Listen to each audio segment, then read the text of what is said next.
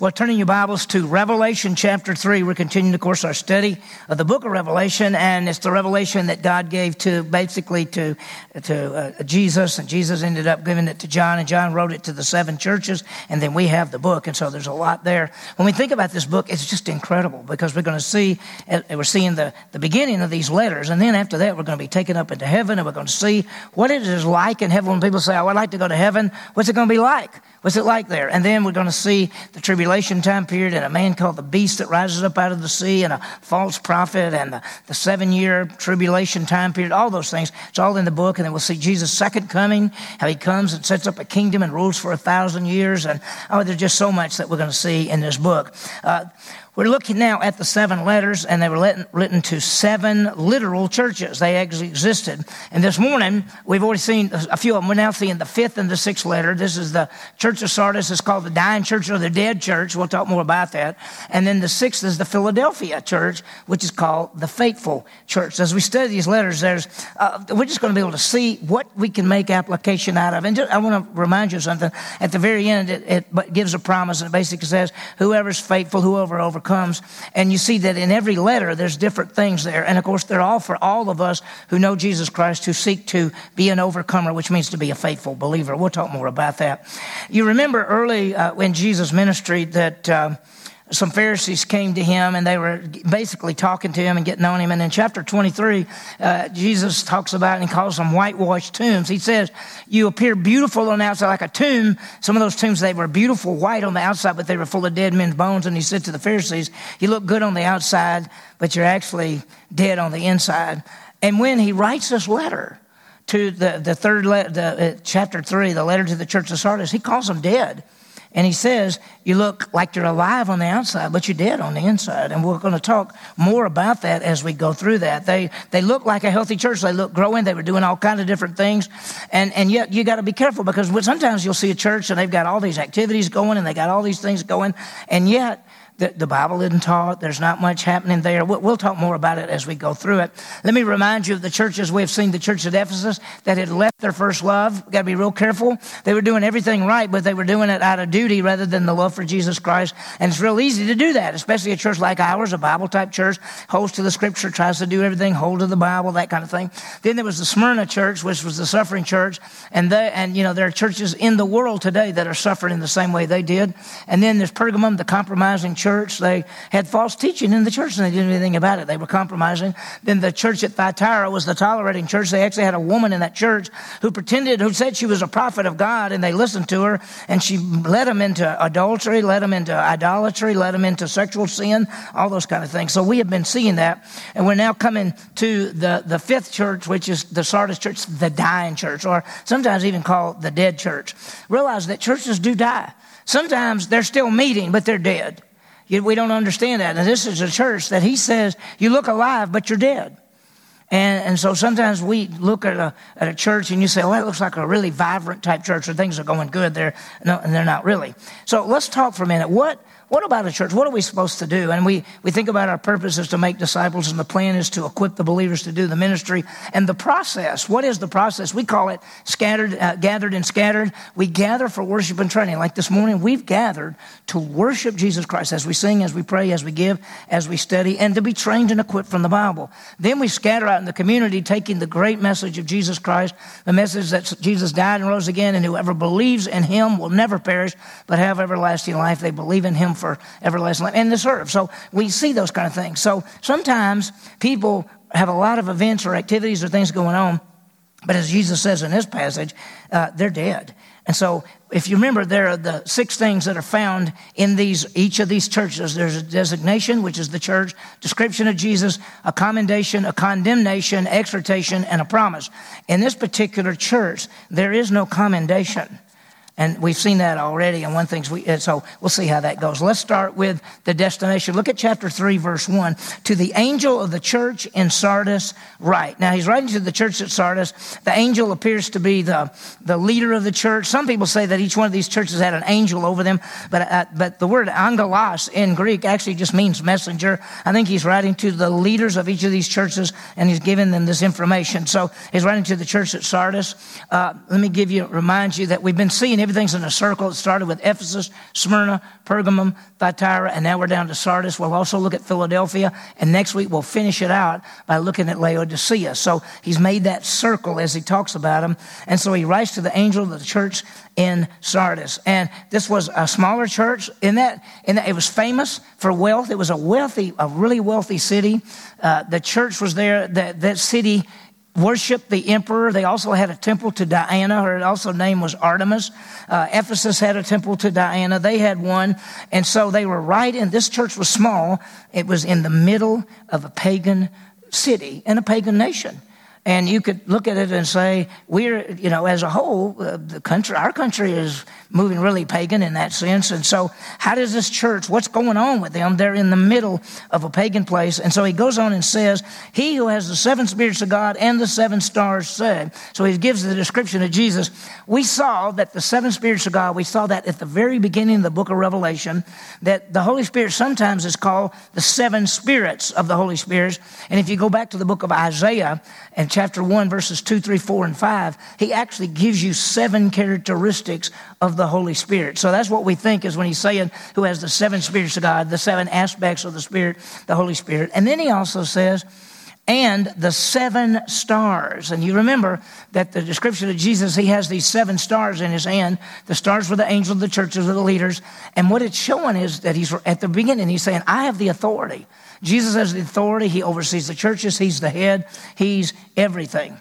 And so that's how he starts off. Now, number 3 normally is a commendation, but there is no commendation. He doesn't say, here's what you're doing right. Now, what we would hope, what if God wrote us a letter? It would be to the church, and he would say this. What would he say? Would there be a commendation? Would there be condemnation?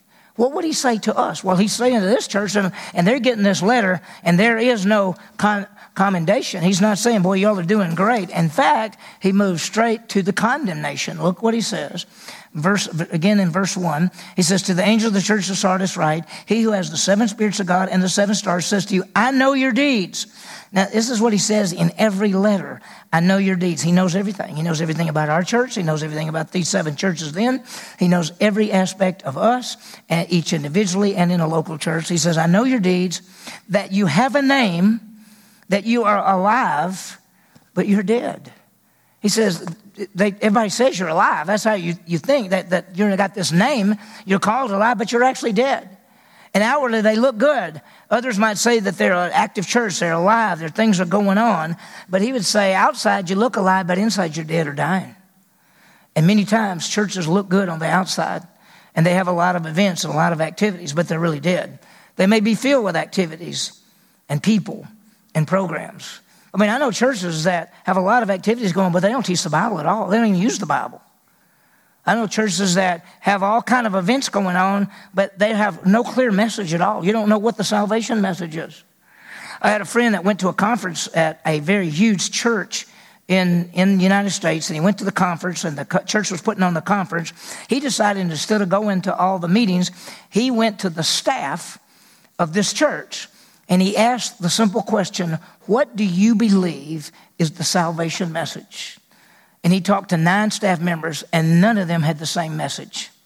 And none of the messages were believe in Jesus Christ for eternal life. This is one of the biggest churches in the United States, putting on a big Bible conference. Everybody there. And he asked them, what do you think the salvation message is? And none of them said faith alone in Christ alone for eternal life. And none of them had the same message.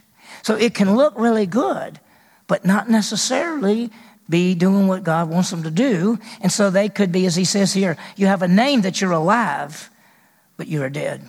John Walford, the president of Dallas Seminary, when I was there, he said the church at Sardis is very much like many modern churches, full of activities, but very little that speaks of Christ and spiritual life and power.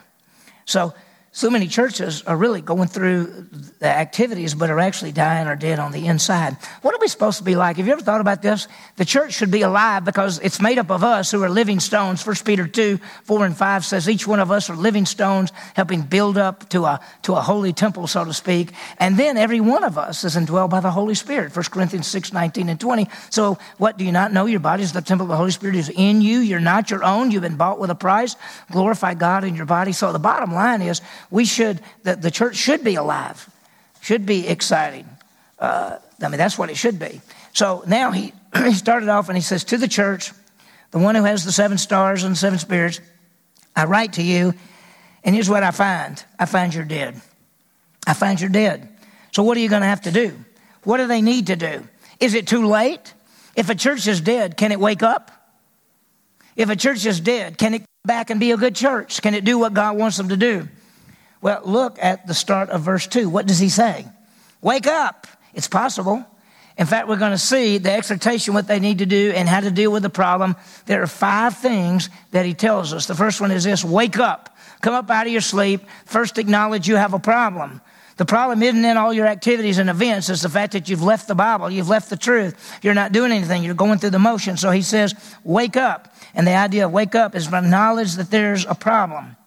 The second thing says, strengthen the things that remain. That means to edify, to build up. The word strengthen there has that idea of edifying one another, building up one another. He says you need to get back to the idea that the goal of this local church, purpose is to make disciples, but how do you do that? You equip the believers to do the ministry to build up the body of Christ. That's what you're supposed to do. So he says, strengthen the things that remain. That's the idea of edifying one another. And then he gives a third thing. Notice, let me go a little further back in verse 2 again. He says, strengthen the things that remain, which were about to die. He says, it's all about to die. The whole thing's about, I have not found your deeds complete in the sight of my God. He said, you're not doing what I asked you to do. You're not doing what a church is supposed to do.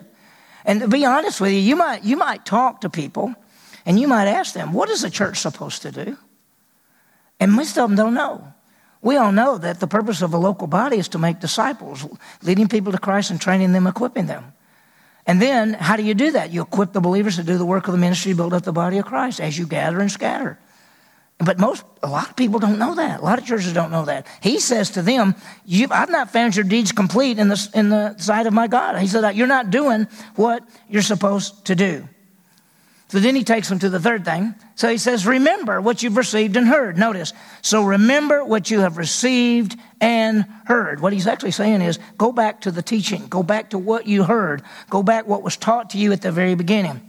The truths from God's word, the clear message of salvation. I think that the church as a whole has moved away from the salvation message. And then that most churches think what you're supposed to do is give the salvation message. They forget all about discipleship. But the problem is their salvation message is confused.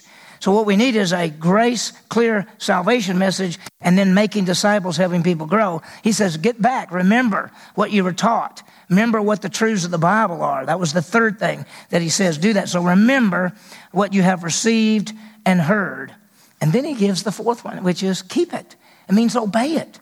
Keep the word, obey the word. It's one thing to know the Bible. It's another thing to do it. And we want to do the word. We want to live out the word. And that's what he's telling them to do. And then finally, he uses this word. He says, repent. People get confused about the word repent. It's never used for the issue of salvation, by the way. I want you to understand that. Salvation is always faith in Christ for eternal life. It's not repent of sins. In fact, you won't find that in Scripture. If you find it in Scripture, you've got a interpretation, a mistranslation, like the NLT. I'll just say you offline. The New Living Translation takes the word repent, which means change your mind, and they translate it, turn from sin every time. That's wrong. I would recommend that if you want to have the NLT, use it for reading only, but don't use it for studying whatsoever. So the word repent has an idea of change your mind, change their attitude, get back to doing what they're supposed to do. Realize that they need to see things that were wrong. So what does he tell them? He says, first of all, wake up, acknowledge your problem, strengthen the things that remain, equip each other, remember what you're supposed to know and learn, that's the Bible, then keep it, and then repent.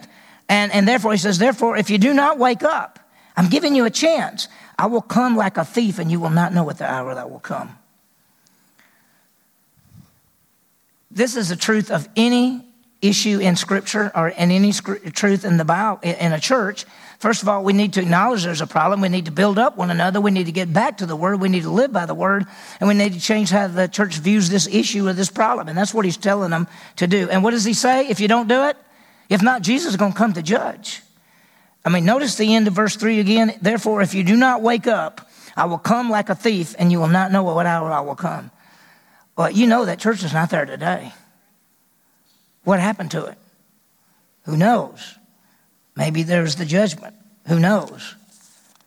And then he says something that's really positive. Verse 4.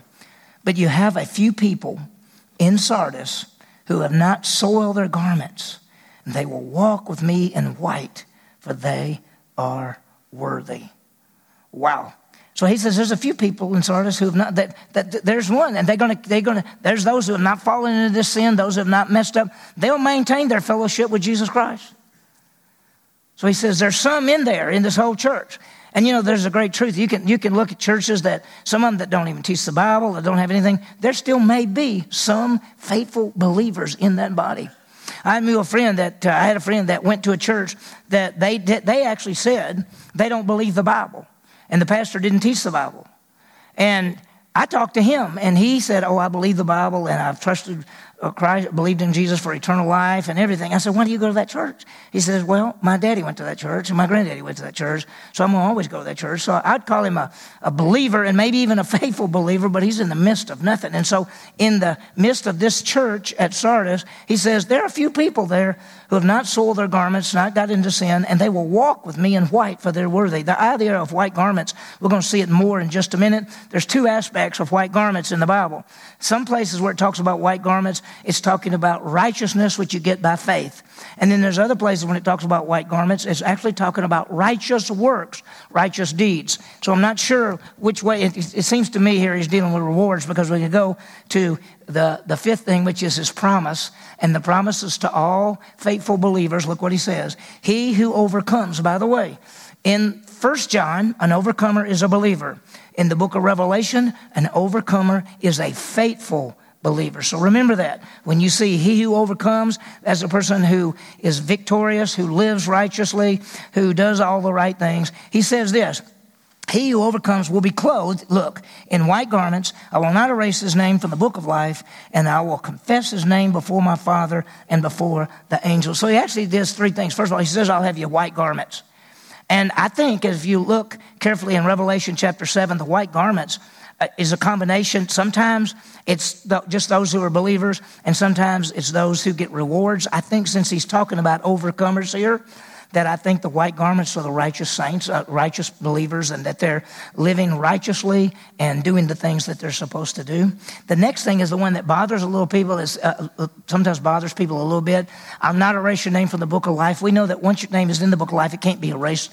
I think what he's doing is called a hyperbole statement.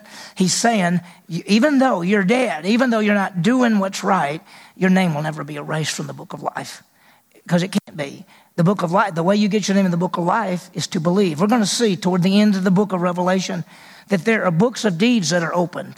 And then there is the book of life, which is opened. And if anyone's name was not found written in the book of life, they were cast in the lake of fire. The only way you can get into the book of life is by believing in Christ for eternal life. That's why he calls it eternal life. You get life. So he says, don't worry, you'll never be out of the book of life. And Jesus will confess their name before the Father. People are confused. I've had people say, you need to confess Jesus to be saved. No, confessing Jesus is serving him. You need to believe in Jesus for eternal life to be saved. But confession is saying, because he says, if you confess me, I'll confess you. If you don't confess me, I won't confess you. He's talking about rewards. And so to these overcomers, he says, I will confess his name before my Father and before his angels. That's the idea, that they will get rewards. Back in Matthew chapter 10, he talks about confession brings rewards. So three things. They get white garments. They're in the book of life forever, of course. And that if they confess, they will be rewarded. Wow. That's to a church that's called dead. That's to a church that's dying. That's a church that he says you need to wake up, and if you don't, it'll be too late. And he says, but those who overcome, you're going to get this. Wow. I would say, I'll be real honest with you, I don't think that's us at all. At some of the churches, possibly the very first church, we could be very simply a Bible church that's just going through the motions. Are we doing everything right? We're not the suffering church. I don't think we have false teaching in our church. I don't think we're tolerant of sin in our church. I don't think we're this church, because I don't think we're dead. I think we're alive. I think we study the Bible, and I think we hold to the truths. This next church we're going to see, the Church of Philadelphia, I hope that's our church.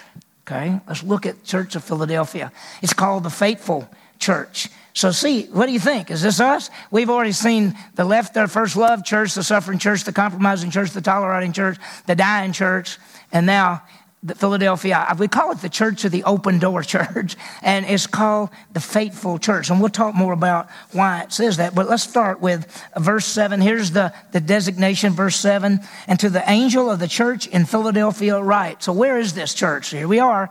We've seen the big circle. And we're now down to here. We got one more church after this. That'll be next week. And that's the church at Philadelphia. What is that? We get Philadelphia. It comes from two Greek words. Phileo means love, and adelphos is brother. So Philadelphos, Philadelphia, is brother to love, or to love the brother. That's why Philadelphia in the United States, everybody calls it the city of brotherly love. That's what the name means.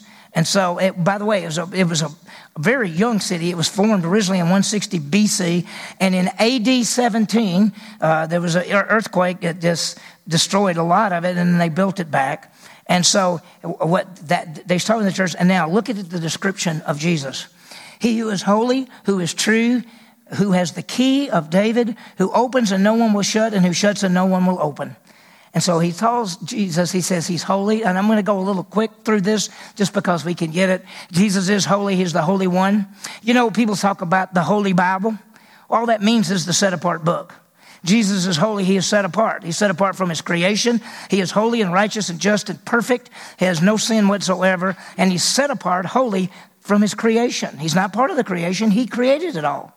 And so Jesus is the Holy One. Second, he's the true one. John 14:6, I am the way, the truth, and the life. So he's the true one. Whatever Jesus says is true. That's why every promise that he gives comes true. Everything that he says comes true. And then he says, I have the key of David. What does that mean? Well, Jesus is the key, means he has something to unlock a door. That's what a key is. The key of David. David is the greater son that has a greater son who is Jesus Christ. And so Jesus is a descendant of David. He's saying, I got the key of David. And notice what he says.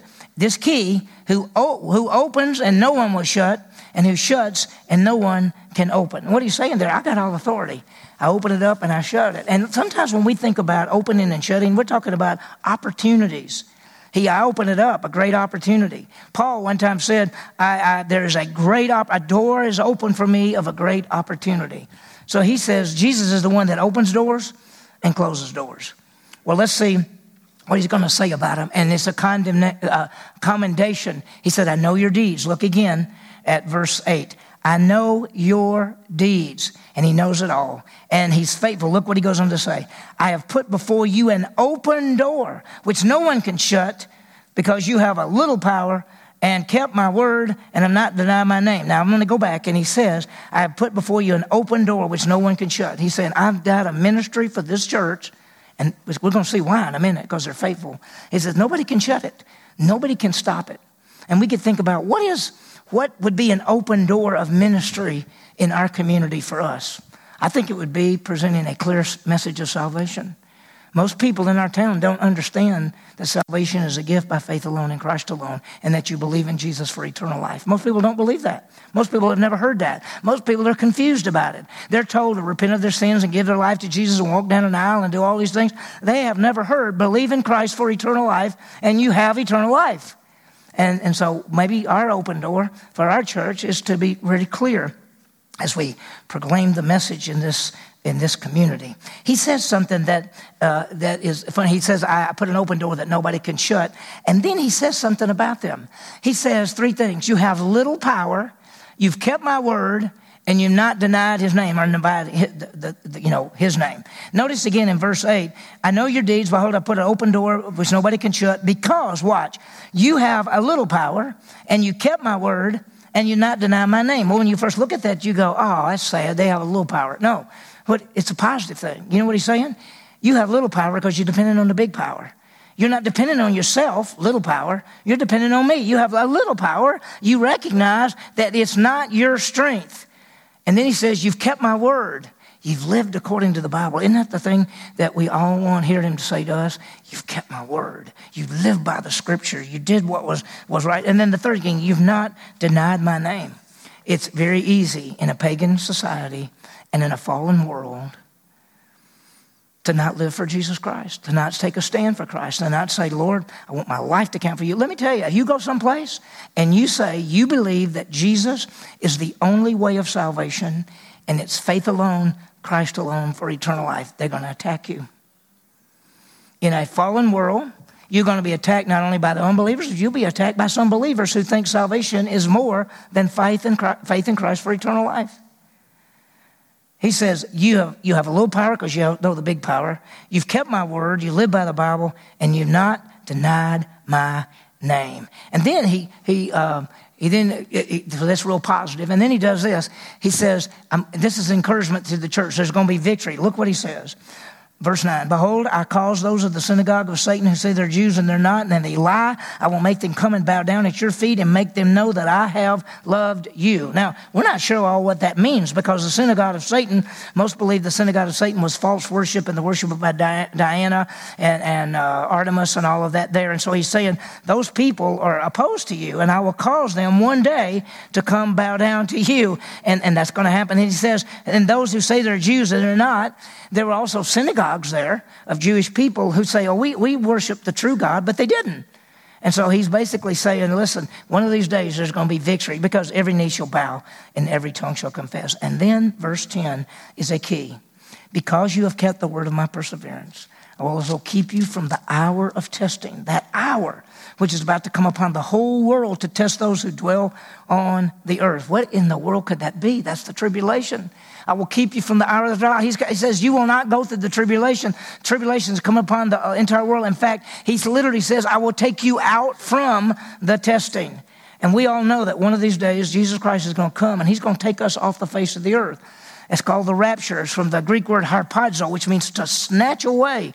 And we're going to be gone. And then on the earth, there will be a 7-year tribulation. We're going to see this all in the book of Revelation. We're going to see the tribulation time period. And so we know that 1 Thessalonians 4, the dead in Christ rise first. We who are alive and remain be caught up together with him. 1 Thessalonians, there'll be the church taken out. And then the Antichrist come. Daniel 9 talks about the tribulation. Revelation chapters 4 through 19. Revelation 3:10. It talks about the fact that God is going to take this church, take the church out. Notice this, and we've seen this many, many times, that when Jesus died on the cross, paid for sin, rose again, we're in the church age now. These letters were written right there very early. We're way down the road. He could come at any second, and when he comes, we're going to be taken off the face of the earth. Be a moment, the twinkle of an eye, we'll be gone. Listen, I want you to understand, when Jesus comes in the clouds, nobody's going to see him. It's going to happen in a twinkle of an eye. We're going to be gone just like this. When he comes the second time as the King of Kings and Lord of Lords, every knee will bow. Everyone will see him, even those who pierced him. So the first time when he comes in the clouds to get us, nobody will see him. It'll happen just like that. We'll all be gone. When he comes right there, everyone will see him. And so he says to the church, don't worry, I'm going to take you out from this time of testing. And then he says something, I'm coming quickly. Hold fast what you have so that no one will take your crown. He says, I'm coming quickly. That means suddenly, some people say, well, he can't be coming quickly. That book was written 2,000 years ago. When he says quickly, he doesn't mean right then. He means when he comes fast. And when he comes to get us, it's going to be just like that. We're gone. He's coming quickly. And that's what he's talking about. And so he says now, he gives the promises. This is the overcomers. Look what it says. To he who overcomes, I will make him a pillar in the temple of my God. He will not go out from it anymore. I will write on him the name of my God and the name of the city of my God, the new Jerusalem, which comes down out of heaven from my God, and my new name. Now, if you look at this carefully, you're going to see something. He says, you'll be a pillar. Faithful believers are a pillar in the temple of God. During the 1,000-year reign of Christ, there'll be a temple. He's basically saying you can have position and service in the temple in the 1,000 years. He said that's faithful believers. And then he says this, I'm going to write you 3 things. I'm going to write, notice what he says. He says, I will write on him the name of my God and the name of the city of my God. And he says what it is. This is the new Jerusalem, which comes down out of heaven. So he says, I'm going to write on the believer, the name of God. What's going to be the name? What's God's name? Is it YHWH, Yahweh? Is it Elohim? Is it Theos? Is it Kyrios? Those are all the Greek names and Hebrew names. Is it El Shaddai? What's going to be the name? He didn't tell us. And then he says, I'm going to write the name of the city, and that's the New Jerusalem. And we're going to get to it in Revelation 21. We're going to see this city come down. And he says, I'm going to write that, which comes down, notice, which comes down out of heaven. And then, look carefully, and my new name. New name of Jesus. What's his name? What's the new name? Revelation 19:12, it says that he has a name written that nobody knows. Maybe someday he says, well, I'm now going to show you my new name. I don't know. I mean, we know his name. Jesus means Savior. Yeshua. So what is going to be the new name? But he says faithful believers, guess what? If you're faithful, guess what? You're going to get to know the new name. Wow. And so he says, listen carefully. He who has an ear, let him hear what the Spirit says to the, and notice it's plural, the churches. It's not just the one church. It's not just the 7 churches. It's all of the churches that we look at this, we read it, we understand it. And so what do we see? Well, we see, wow, that this is the church of the open door, that he's sovereign and true, that he's going to come, he's going to deliver them out from the tribulation. And then he promises them great security and all of these. And he says, and listen to what I say. So let me give you some applications. Let's realize that man looks on the outside, but God looks on the inside. When you see a church like the church that was dead, when you look at that church of Sardis and you go, wow, they look good. He said, you look good. You look like you're alive, but you're actually dead. You're dying. And some churches look so good. Listen, there's a church that I know that looks really good. There's 25,000 come every Sunday. 25,000 every Sunday. But I've watched his messages. He never uses the Bible. Never uses the Scripture. So you may think, boy, that looks good. You look good on the outside, but what are they like on the inside? I don't know. Make sure we're doing the right things, equipping one another, worshiping, sharing, doing all those things. B, deal with problems. That's what that first church had to do. They had to acknowledge the fact, and they had to build each other up. They had to remember the Word of God. They had to keep the Word of God, and then they had to change their minds so they wouldn't fall back again. He said, it's not too late. Wake up, but if you don't wake up, I'll come and I will deal with you. Let's be faithful to live for Jesus Christ in the midst of a pagan world. We need to say we have little power. It's his power, not us. That's why I love the song we sang about, that it's Christ in me, not me, but Christ that lives in me. It's not our power, it's his power. And that's what he said to those believers. He said, you got a little power, but you've kept the word and you stand for Jesus Christ. So it's incredible. The second application, let's understand that God will deliver the church age believers from the tribulation.